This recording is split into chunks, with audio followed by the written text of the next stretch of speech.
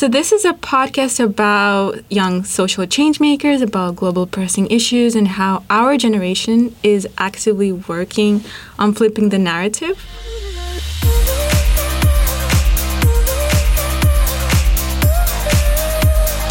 They, us, we. They, us, we. And I want to give a brief intro about you, and I want you to also talk a little bit about yourself. So, as I know, you're passionate about civic engagement, and you are on a mission to change how people in the United States view and interact with politics. You are from America, and particularly from Florida. Is that right? Yes, that is correct. I've bounced around, but home base is Florida. How has this been? How has this journey been for you on political awareness and civic engagement? You know, it's been quite crazy. So I started out on the Hillary Clinton campaign in 2016 as just a young intern. I was always raised in a family. My parents, always made sure that we talked about politics in the household, and we weren't shied away from it. But I joined the Hillary Clinton campaign in 2016 because, quite frankly, I literally just got bored. In high school, I had just wrapped up football, so I just got insanely bored. So I joined that campaign, and of course, naturally, we all saw how that, panned out, which was not well. But I kind of, liked it. I enjoyed, that feeling of constantly going. And so I decided to keep on working on campaigns. So what did you do exactly in that campaign? So I was just a field intern at that time. So pretty much my job was to, organize volunteers that were going and, calling people to vote, canvassing. That was kind of my job, is to, help just organize people. Did you get any crazy reactions when you just come up to people randomly? Yeah, there were definitely some reactions that you got. And also you're in Florida, which out of all the United States, people say that Florida is a different country, and it's also one of the most anticipated states for every election. Right? So, it's like a swing state, right? Yeah. So there's a lot of interesting characters for sure that I ran into. Oh, that's so interesting. So you started off in 2016, and okay, wait, listen, I wanted to ask you something. So Reagan and I are in one program. It's called Watson Institute. It's a degree in social entrepreneurship.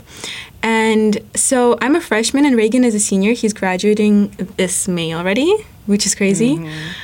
And I'm super happy that I got to interview you because you're graduating soon, and I don't know if I can interview you next time or not. So anyways, so I joined the group chat recently, and I remember one time you messaged all of us an interesting statement, and I even want to read it out loud here.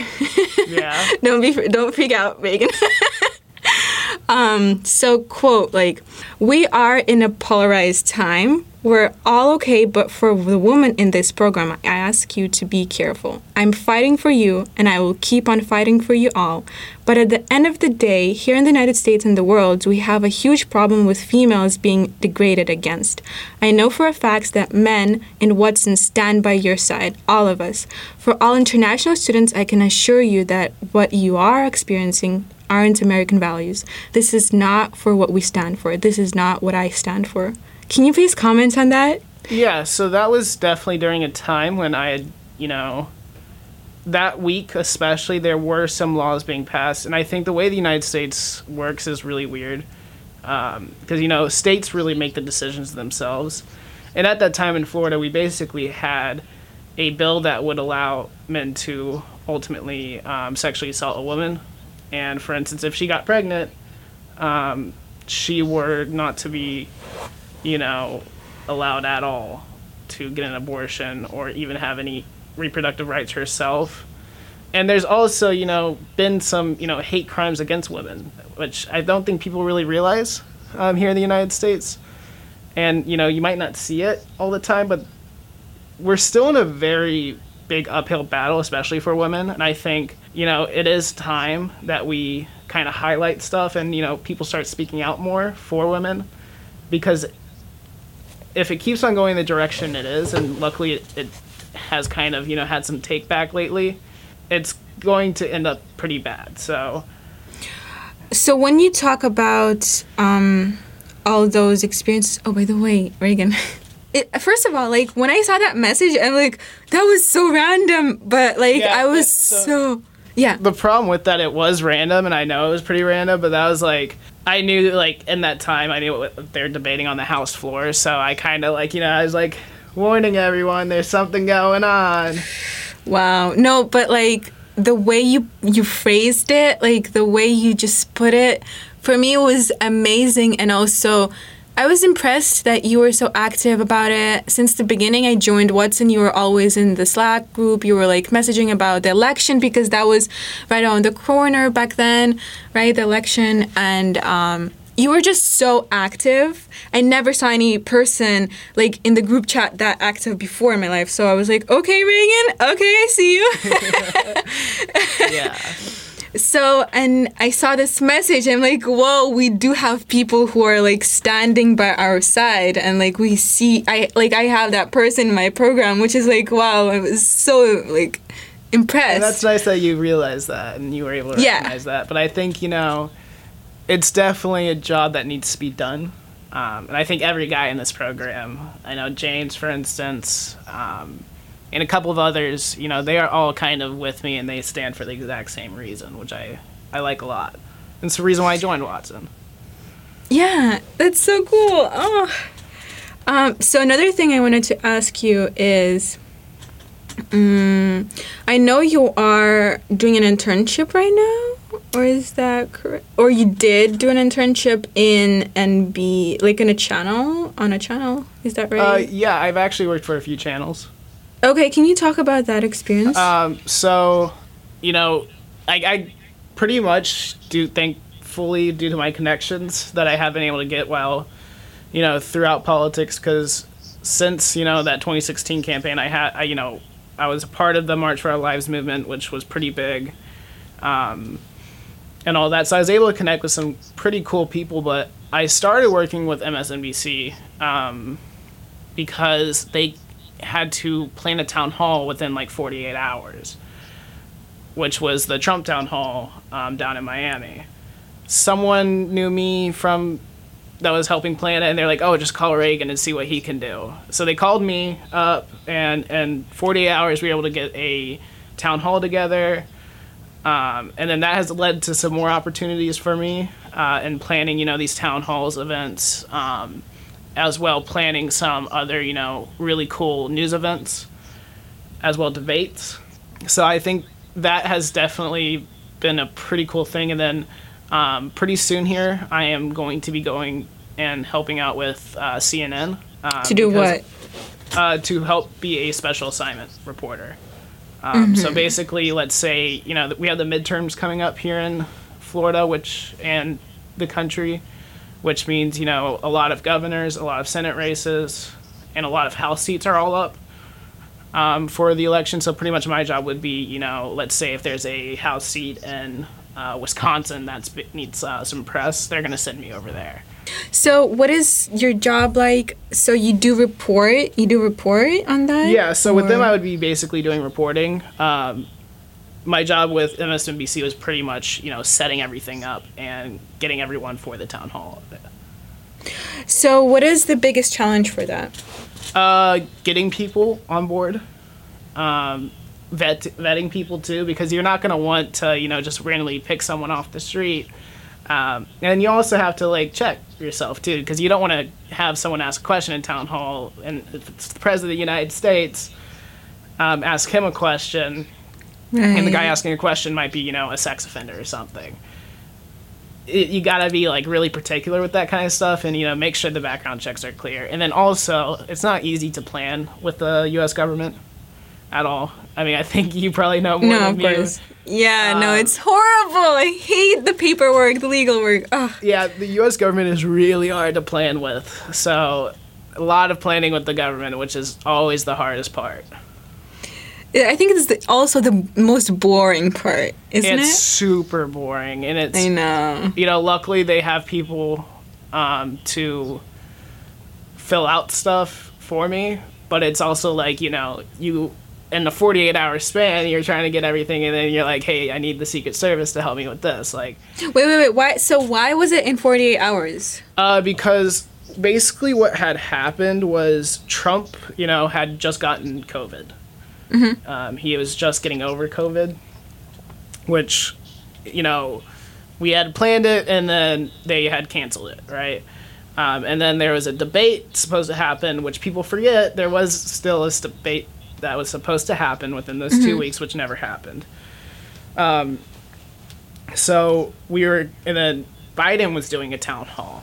So the Trump campaign was like, hey, we want him to get some more TV time and press time with the American people because it looks good. And so, interestingly, they wanted a program like MSNBC, which isn't Fox News. Trump's base is Fox News, and they know where he's going to head.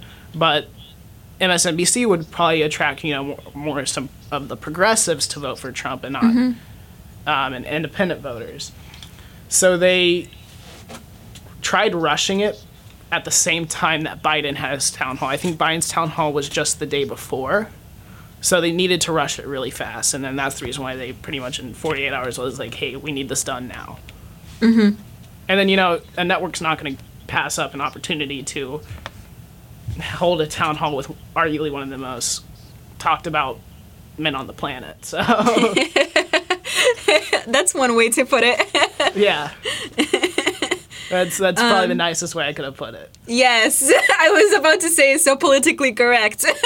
Yes, very politically correct.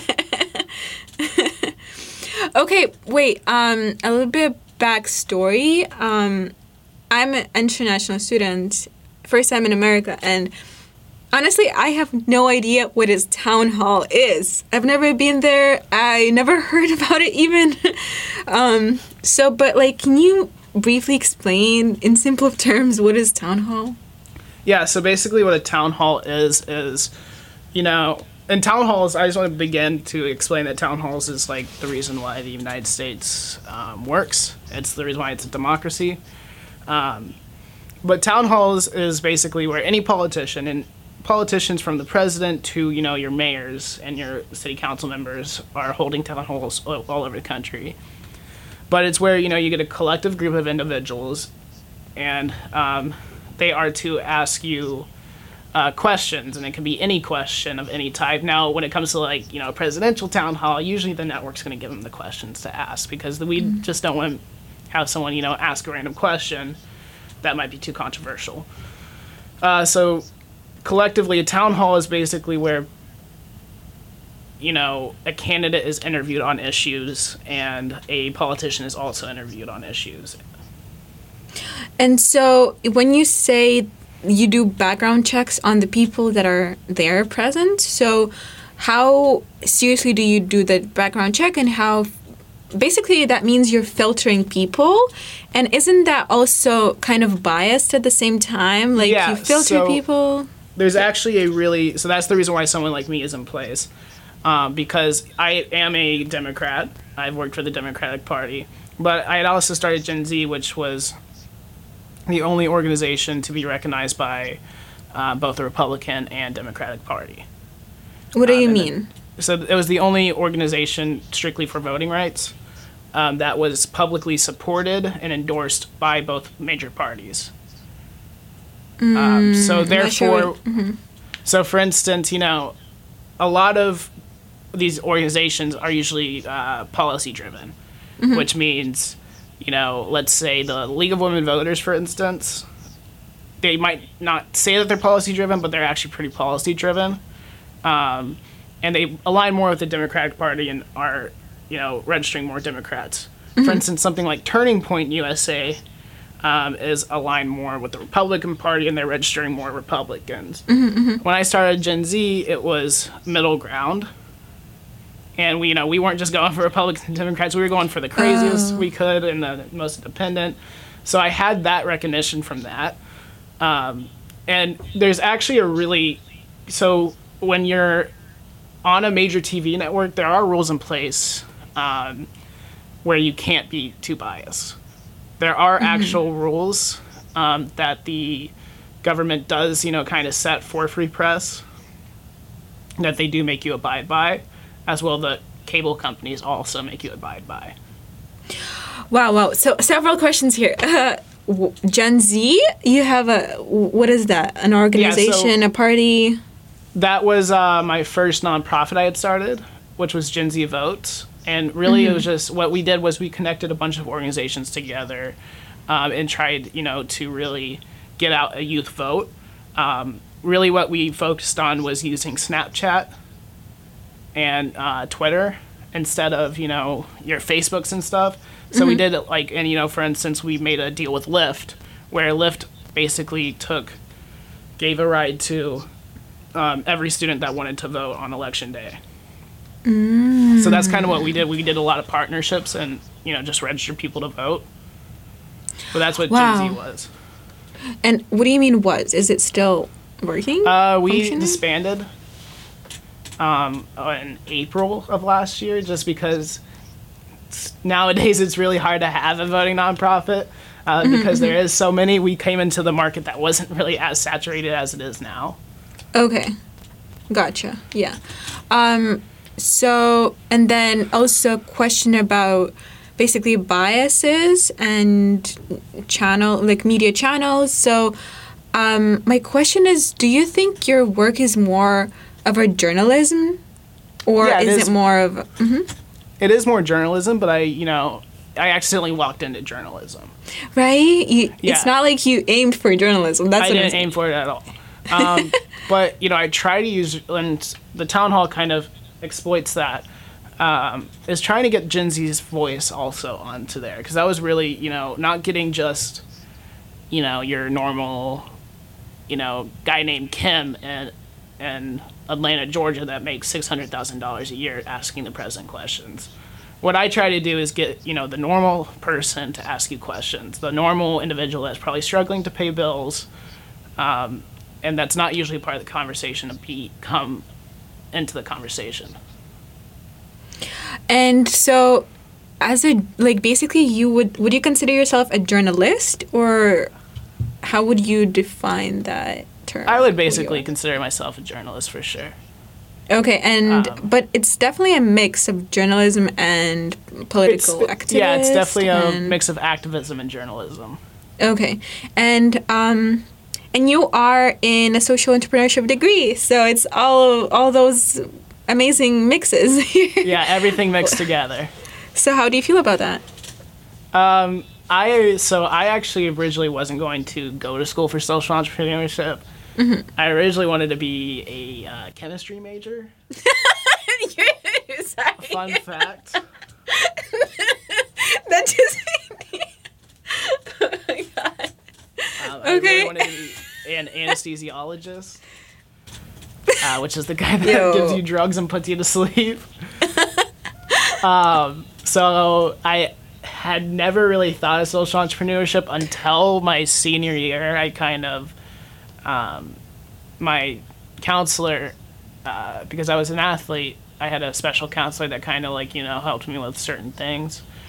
And she was like, well, and at the time I had also received a suspension from the NCAA. Not because I did anything wrong, because I was offered something on a recruiting trip. It was like a $20 gift or something like that. But that's illegal to do. Not as in illegal, as in it's not federally illegal, but it's illegal with the NCAA. So I would have, gone into 1 year of ineligibility immediately. So I decided to figure out something else, and then she was like, well, why don't you try this program called Watson? And then I applied, and I just started Gen Z at the time. I was just, getting initiated with March for Our Lives, doing all that. So I applied, and then I figured out, I really enjoyed it, and I really enjoyed this type of work, so I'm going to go major in this instead. And how did this help you in your journalism and political activism journey? I think it's special, especially to be a part of a program like Watson. With my Watson class, for instance, I was the only student to graduate from high school and go straight into college. What do you mean you were the only one? I was the only one to do that. What about the rest? They took so gap everyone years, else or? had gone to some kind of college or had spent some time like as a gap year. For instance, Bella and Samo, they went to kind of like their own thing. I was the only one literally just, Nathan went to Arizona for 2 years. Yeah. But I was the only one to come straight out and kind of go straight from high school to college. So the youngest. Yeah, I'm the youngest. Still am the youngest. Still I'm the only one that can't drink in our class. But so it was neat for me to, when you're doing that, I don't really have a worldview. I didn't really have a, massive view besides my brother living in Russia at one point. So like, that's the only kind of worldview I had. And then once I came into it, I learned what the world's literally like. I was getting advice from, James, who was literally helping kids off the streets. And Nigeria, you had Wainwright. If you go onto the UN website, his face is right there front and center. It was like I was like working with all these amazing people, and I think majoring in this degree has also allowed me to grow as a person and learn as a person. Shout out to James and Wainwright. Shout out to James and Wainwright. By the way, I just interviewed James like the other day, and I'm planning to interview Wainwright next time. So hopefully. So you had the full squad. Literally, exactly. No, that was my plan. I'm planning to interview the seniors because you guys are leaving, and I want you to speak here and to share your stories. Well, that's smart of you to do. Yeah, hopefully I'll get to, everyone. I mean, not everyone. Oh, it's so bad that Bella and Samo, for example, and Anahit are all the way over there. It's just so sad. Yeah, Bella and Samo are fun, too. Yeah. And Anahit as well. Yeah, well, Anahit's a queen. She's Anahit is the mom of... Yeah, I love Anahit. And I do take credit for their relationship. Yeah, just to make sure everyone knows. I know that's history, but, I do take credit for making it happen. People can disagree with me, but I am the one that made it happen. For what? For make it happen what? For those two to be in a relationship. Really? Yeah, because if I didn't get lost at the beach one night, really, and everyone was looking for me, then they started dating, so I take credit for it. Wait, what's that story? I mean, we can talk about it later if you want. Yeah, we can talk about it off. Okay. Wow, that's so sweet. Yeah, so back to journalism and political activism. So right now, what are you working on right now? Or what are your plans? What do you dream of? I'm working on something right now. It's actually what I've been working on for the last 3 years at Watson, and then launching an app and a network that's almost a LinkedIn for political campaigns and organizations. Wow. So I am in the process of hopefully launching that by May 10th. So hoping for that. That's coming up. That's so soon. Yeah, it is coming up. But that's one of the big things I'm trying to do. And then I'm going to continue to, kind of start with the journalism as well, open up some conversations for people to be had. I think one important thing is, getting women to run for office right now for me. And that's really what I'm going to try to do, is get a lot of women to run for office for the next midterm. Why is that important for you, and how are you going to do that? At the end of the day, we've had 240 plus years of this country being ran by white old men. And the country still needs some fixing. That's obviously a problem, and they're obviously not doing the right job. And, I've learned that, if you look at states like Nevada, that's a mainly female House, they're the only state finishing with a surplus right now. They're the only state that's not in debt. They're the only state that's actually taking care of every citizen. And they were hit hard by COVID, too. They weren't, their main driving force is tourism, but somehow they still kept up out of the COVID year. It's telling you that, women are better as politicians than men. Reagan, do you mind if I just throw a controversial statement here? Yeah. I mean, you are a white man. Yeah. You know what I mean? And like you are actively like engaged in something in support for women. Like how would you argue, like how do you feel the pain, or you're not a woman, you're not a person of color, and you are actively in that? Like how would you argue, and why do you think you Because I've been the feel problem. that? Because I've been the problem at the end of the day, right? And that's like, one of the reasons why I argue is being a white male, you get everything handed to you. I've never really had problems with, having to feel worried to walk down the street at night. I've never had problems with having to do anything. Like, I've never had to have fears that, someone's going to call me a racial slur. I've never had any fears. But everyone else has fears.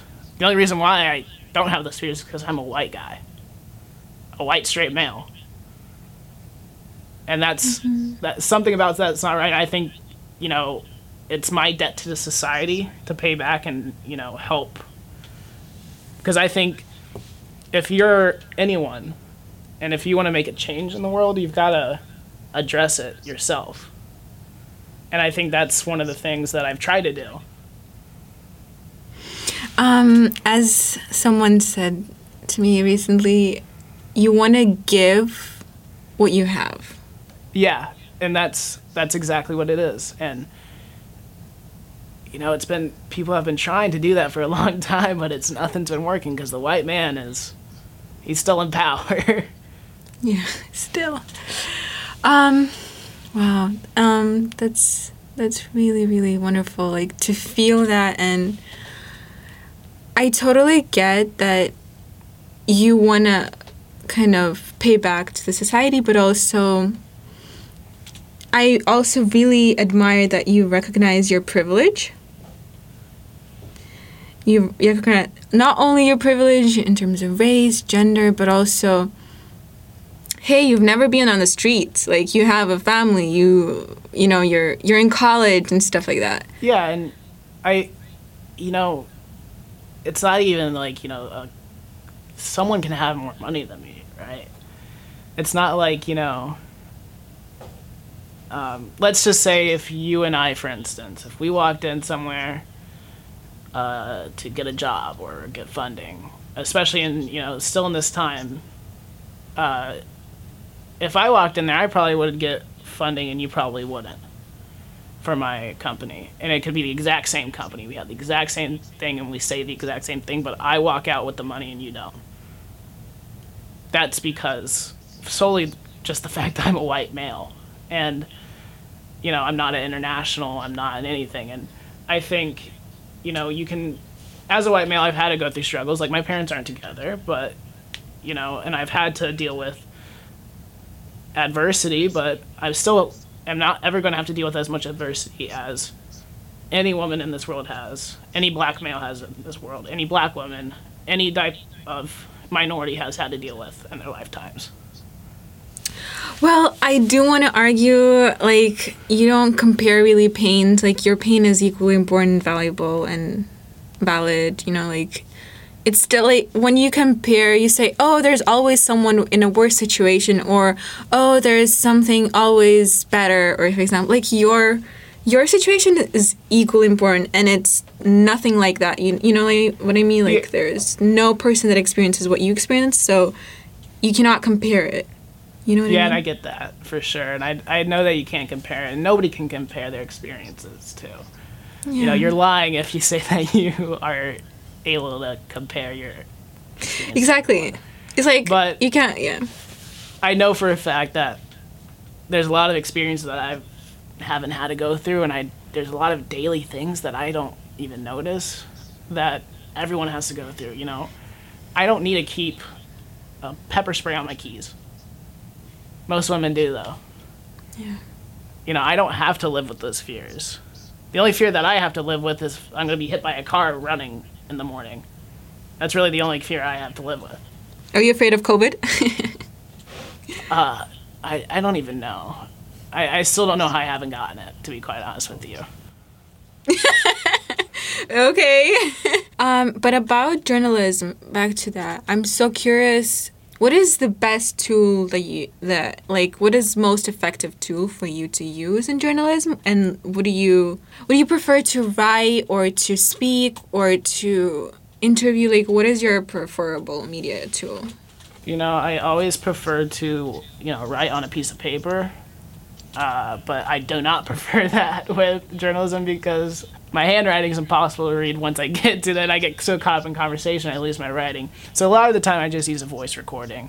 Okay. And then just play that back. Or, I'll go on I have Word on my phone, so I'll just, dictate once they speak, it'll just literally say what they say. What is that app called? It's on Word. Word? Yeah, Microsoft Word. They have that little feature. Oh, I didn't So know. if you That's ever a need cool to finish an tip. essay, go use that. Okay, tip taken. Oh, Reagan, tell me about your app again. Or do you mind sharing your your story and since it's launching soon? So it's pretty much what I've been working on throughout Watson.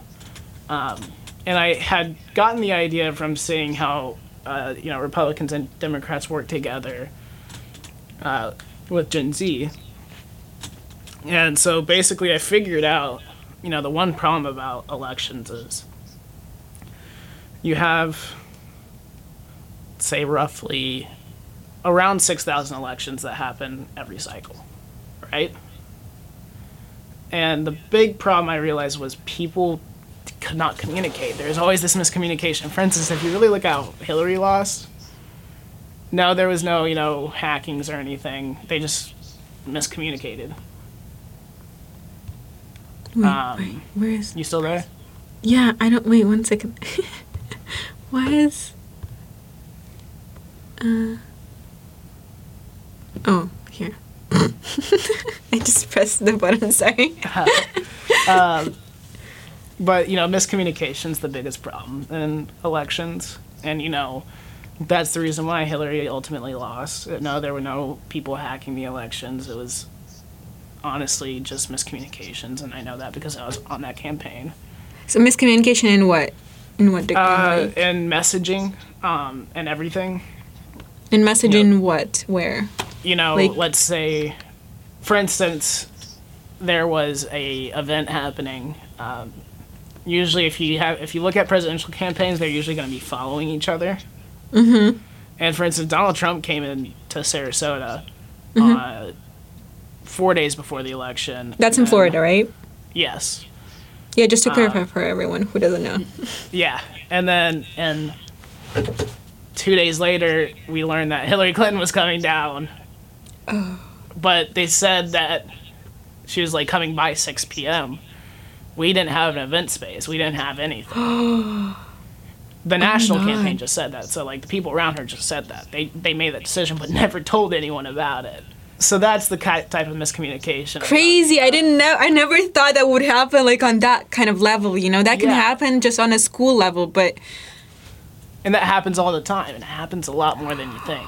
And it happens to both Republicans and Democrats. So starting something where you could connect with each other as well, gain resources from each other. And, it doesn't have to be just, events, but it could also be fundraising, for instance.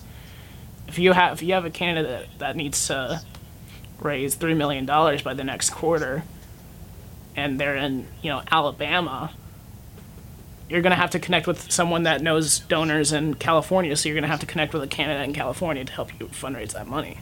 Wow. And so your app is basically helping, improve the communication, I guess? Or? Yeah, improve the communication for Republicans and Democrats. So both parties? Yes. Regardless. Okay, that's interesting. And how would that app work exactly for communication? So it would almost be like a LinkedIn. Mm-hmm. So you can connect with any kind of campaign or company. And I had actually, for the last election cycle, I helped out this organization called Power the Polls. Mm-hmm. In which, we partnered with Uber, we partnered with a bunch of these different organizations, and a bunch of these field grassroots organizations for voting. And we made a Slack channel And that's how they connected through that. So it'd almost be like a Slack channel for these campaigns and organizations. And so how do you sign up for that? And like, how are so you you gonna check them? It will be something that we are going to have to require a few things for people that sign up. It is going to be a little bit exclusive for the campaigns and everything. So there is going to be anyone can download it, and then anyone could. It's also going to be a software too. So it's going to have to start out to sign up. You're going to have to give your candidate ID number, which is universal. Everyone has one. We'll process that through a database, and if we find that it matches a candidate, they're allowed into the app. So the ID, what is that ID again? Like, It's basically it's like your social security number, okay. but it's for candidates. Every politician has one. Everyone has to file for that. Gotcha. They all have different ones too. For instance, Obama has a different one from when he ran for president than the one that he had when he was just a state senator. Okay, different statuses, different IDs. Gotcha. Yeah. And so that's cool that you will require like some kind of ID to get into. So listen, me, I am not a citizen, but also I'm very interested in how that app looks. Would I be able to like scroll through or see the news or? Yeah, there will be like a feed part of it too. It won't just be that's the hardest thing that I've been working on is making that for that network for everyone. There will be a part of the app that is meant for everyone. There's also going to be a part of the app where you can find jobs for campaigns, because it doesn't matter too if, like, for instance, you're an international student, you can still go work on a campaign. I mean, you can work for free. Yeah, and that's also something that sucks. Exactly. So let's call it volunteering. Yeah, it's volunteering. Yes, not working. Which sucks. Ugh, But most anyway. people end up volunteering. Even Americans? Yeah, actually, that's how I originally started out. It was an internship. I didn't get paid anything. Yeah. My first few campaigns, I didn't get paid anything, which is also something that's kind of messed up on its own right. And I can talk about that, but Yeah. That's kind of like, you can't, like, it's abusing basically employees or like just labor force. There was also a time that, a lot of the campaign staff, because a lot of campaign staff, they only work on campaigns, so they constantly move and to go work on these campaigns. Yeah. They thought about unionizing at one point. Yeah. Now, the Republicans do treat their campaign staff a lot better when it comes to financial. Republicans? Yeah, Republicans do pay their employees a lot more than the Democrats do. Yo, I didn't know that.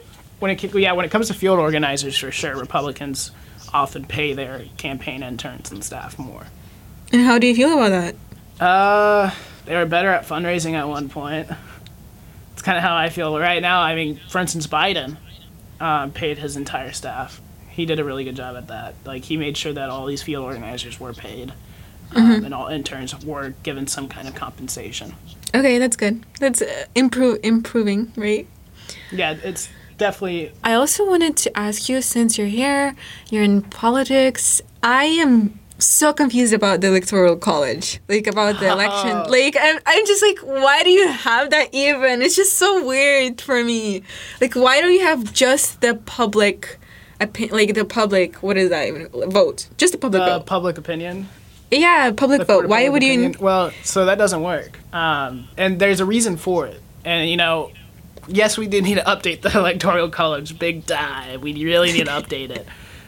Because Hillary Clinton shouldn't be winning by 4 million votes and then still losing the election. Right? So we do need to update it for sure. And so, but how does that work even? Well, the first step we would need to take is make a 5-year census instead of a 10-year census. Mm-hmm. What a census is basically something that everyone in the United States fills out, and it pretty much gains the population and income levels of every area of the United States. They rely on that census to gerrymander, which gerrymandering should be illegal right now. Wait, what is that? Who is that? That's where the presiding party of each, state they're allowed to draw the congressional districts of each seat. So if you look up, for instance, I know there's one district here in Florida that literally wraps around and goes like that. And it only has about a couple square mileage of half of its constituents because it will make Republicans win the seat more. So the way the Electoral College works is, for instance, the most populated state in America is California. California has the most electoral votes, which is, I think, 55 right now. And that's all the that makes up for all of the Congress members and the 2 Democratic senators. Now, this allows, though, a state, for instance, like Montana, that only has about 600 citizens. 1,000 citizens, not 600 people, sorry. 600,000, yeah. This allows an equal voice for them to make, and they only have like 3 electoral votes. Yeah, only 3 people, But basically. it's not like, for instance, it allows representation not just for, the big cities like LA and stuff. It allows representation from all over the country in those rural areas as well.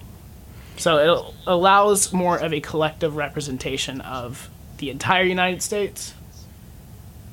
But the reason why it doesn't work a lot of the time is because people haven't updated it. And how would you think they should update it? We should update it in a few ways. For instance, I personally think if there is an over-under margin on the popular vote, for instance, if Hillary Clinton won by 3 million votes and she lost the Electoral College, the Supreme Court should vote and decide whether or not who's going to win. Okay, so there should be like another check balance, like Yeah, there should be another check because there's no checks and balances on it. Okay. Which is a problem, a big problem too. Yeah, that And then- makes total sense. Yeah, and then the other thing too is we need to start recognizing more territories that we have. For instance, Puerto Rico is a member of the U.S. They can't vote for president. Are you kidding me? I'm not kidding. They're not allowed to vote for president. What? And they actually are way more populated than almost, I think, 10 states. Oh my god, I feel so bad that I didn't know this. Yeah, well, Yo, it's hard to, my like, God. for instance, I thought that's by default. Literally, I thought that's by default. They're allowed to vote. Yeah. Like, and they should be because those are the guys that are deciding their funding. And they actually can't even have a member of Congress vote. So they send someone to Congress every year, but they're not allowed to vote. They're allowed to sit on a committee, but they're not allowed to vote. And another one is Washington, D.C., which just passed statehood yesterday. oh, it did? Yes, in the House. The Senate has to vote on it now. Okay, let's see. I mean, yeah, it Which, makes thanks sense to that it's Georgia, gonna. that could- Yeah. But DC statehood also needs to happen. So we need to acknowledge statehoods too, and bring in more statehoods because that'll allow more of an even margin in the electoral college as well. But the electoral college is very smart, and it also allows for people not to stay in office for super long. Exactly. Yeah. I think I don't know how you feel about Putin in Russia, but it seems like he's been in office for a long time. It seems that way. Yeah, and Longer than I'm alive. that would never happen in the United States. Yes, we have term Yeah. limits, but it also would never happen because he would probably be voted out due to the electoral college. Listen, but people say that electoral college is benefiting more Republicans than Democrats. Yeah, so the reason why they say that is because it does benefit more Republicans due to the sheer fact that more Republicans live in rural areas. Republicans are going to be living in more of your Alabamas, your Montanas, those kind of states. So it does support them in that way. And the last few elections where the popular vote was won by a Democrat, the presidency was run by a Republican. Mm-hmm. So I don't think the last time a Republican truly won so Bush won the popular vote and carried the Electoral College in 2004, but he lost the popular vote in 2000. So it's been a long time since, a Republican has actually won both. And do you think that if we update it, it can be like more of an advantage for both sides instead of one, right? Yeah, I think to make it an advantage for both sides is the most important key to everything. Because this country cannot run with, no opposition. We were made for debate. We were made for two conflicting sides to have a voice. And that's the only way that we operate. I mean, exactly. And I think that's working pretty clearly that there is an opposition in America, because how I feel about Russia is, okay, so listen, in high school, I was taught that democracy is about people having the right to vote and like basically that people have the power. But once I came to college, I realized that true democracy is actually about having opposition that is like having the opportunity to be more powerful than the government. Basically, that the opposition is powerful and it has that opportunity. Whereas in Russia, there's opposition, but it's like not working. Yeah, like it does not have the possibility. Opposition's limited, correct? Exactly, and that's not democracy. How can you have democracy if there's... And I only learned this when I came to college. Can you imagine? Like, I didn't learn this in Russian school. Well, yeah, and I think, the reason why we work is the fact that we could say anything the hell we want. Like, we can say anything we want about our leader. And, opposition is just insanely healthy. Like, it gets scary when a party controls all 30 chambers. That's when it gets scary, because that's not how we work. And that's, once we see that happen, for instance, some really good examples, like right now, the Democratic Party controls all 3 chambers, but there still is some opposition. Like, for instance, the Senate's at a 50-50 split right now.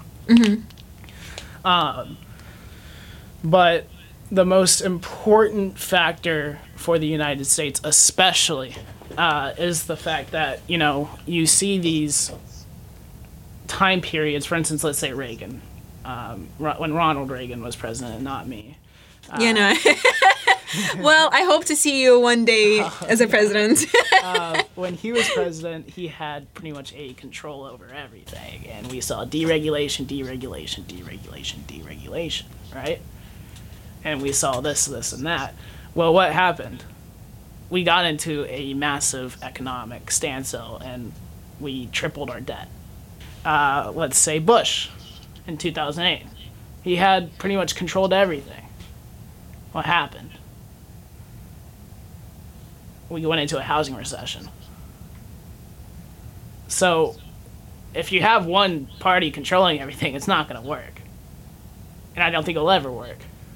So that's kind of, the reason why democracy falls so much on having opposition. That's wonderful. That's, like being here in America and seeing that it actually works, and just at least somewhere it works. It just makes me hopeful. Yeah, and I think it works. We're not perfect. And yeah, of course, you're not. The way that you we guys were are founded, not. too, was we literally founded for the fact of we're not perfect. We were founded to build upon, to try to make it perfect. That's, the reason why the founding fathers were so vague. If you really read the Constitution, they were super vague. Exactly. They did that for a reason, so people could debate it. And adapt it. Yeah. It's very important because, like, so many things are so not up to date, right? And it's so important to keep track of what is not important anymore, what is more important now. Obviously, 21st century is not the same as it was, right? Like, the world is not the same. The 21st century is not the same at all. Exactly. As when people, like, the perfect thing is the Second Amendment here in the country. Second Amendment was written in 1776 when it took 13 minutes to load a gun. 13 minutes? Yeah. Now it's like 1 second. Yeah, now you got, like, guns that can just, like, shoot, like, per millisecond. Exactly. that needs an update. Yeah. Oof, yeah. Oh, that's heavy. And, the founding fathers weren't sitting there thinking that, people could have AK-47s just popping off. Yeah. They didn't expect America to become this, for sure. No, they did not expect anything. It was pretty much just a bunch of white guys that didn't want to pay taxes at the end of the day. That's the way the United States started. Yeah, and where it is now, right? Yeah. I think, though, we're having some very good conversation when it comes to change, especially in the United States. And I don't know what Russia's like. What is Russia like right now? Well, the last time the constitution was changed, they literally changed it like a year ago, and they introduced like a couple of things like strictening the LGBTQ illegal side of it. Like, it was illegal before, but now it's like even more illegal to have like So it's illegal same-sex to marriage. have same... Sex marriage. Wait, what? Yeah. It's illegal to be gay? Yes. I didn't know that. Yes, Reagan, it's illegal to be gay in Russia. What? You didn't know that? I didn't know that. I know, it's so fucked up. It's very fucked That's up. pretty messed up. It's hugely messed up. Yeah, and then, so do you know, like... I have friends. Of course you do, but you do know gay people in Russia, Of correct? course, they suffer a lot. They really And then do they have to just be, like, quiet about it? Yes, pretending, quiet, or not showing in person, in public, not holding hands in public.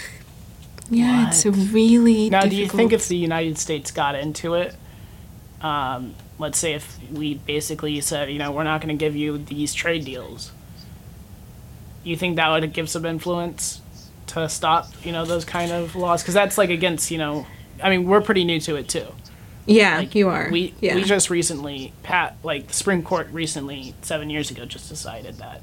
And also, like, it's not like all states have that, right? Some states are still in the process. Legally, every state has to abide by that law now because the Supreme Court decided on it. Okay. So, like, for instance, some states, however, if you are gay, you can't adopt a child. And they'll pass those laws a lot. They'll try and pass those laws, but once it goes to it's going to get sued by someone, and once it goes to the Supreme Court, they cut it out like that. But, for instance, you're also seeing a lot more blowback from people. When you have... I'm trying to think, who was it? In Arkansas, for instance. Arkansas's House just passed, they have this really Republican governor, but they just passed, this really anti-LGBTQ act. The governor actually got rid of it, and he reversed it, so he vetoed the law. That's due good. to the sheer fact that here in the United States, the people still have a very powerful voice, and if they're going to yell at a governor, they're going to yell at a governor. I've Yeah. been in a governor's office when he made a controversial decision. He's hearing those calls, and those call lines, they crash pretty fast when you're getting about 1,000 calls per second. So it's really impossible here for, we do a really good job, I think, at holding our leaders accountable.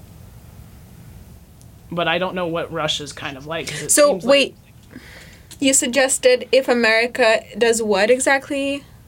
If America stops some trade deals, then it kind of... Yeah, so, like, let's say if America basically told them,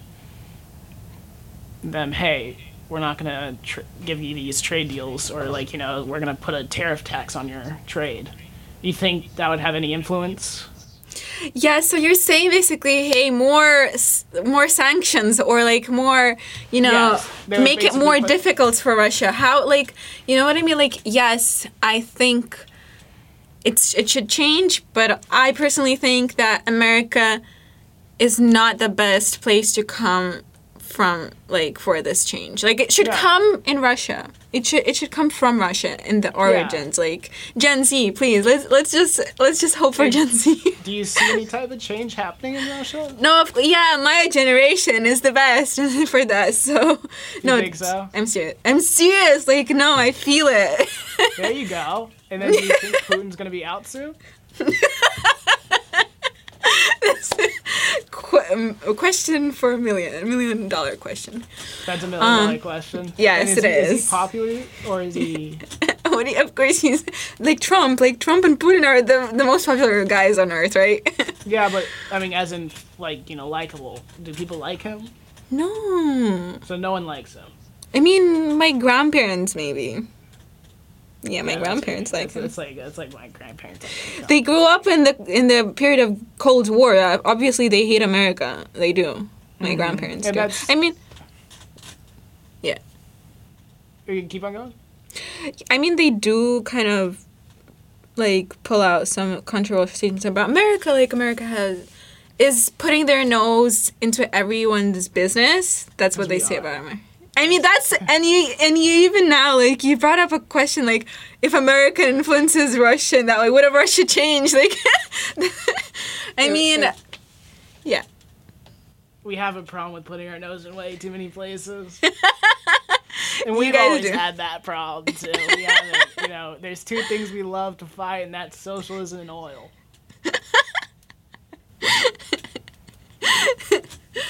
Oh, that's amazing. Okay, this is a really nice kind of ending to this wonderful political conversation. I really, really appreciate you coming here and Thank joining you for me. having me. Of course. And thanks for bringing awareness to all these sensitive topics and to being honest with me and everyone that is going to listen, hopefully. I'm excited to hear it.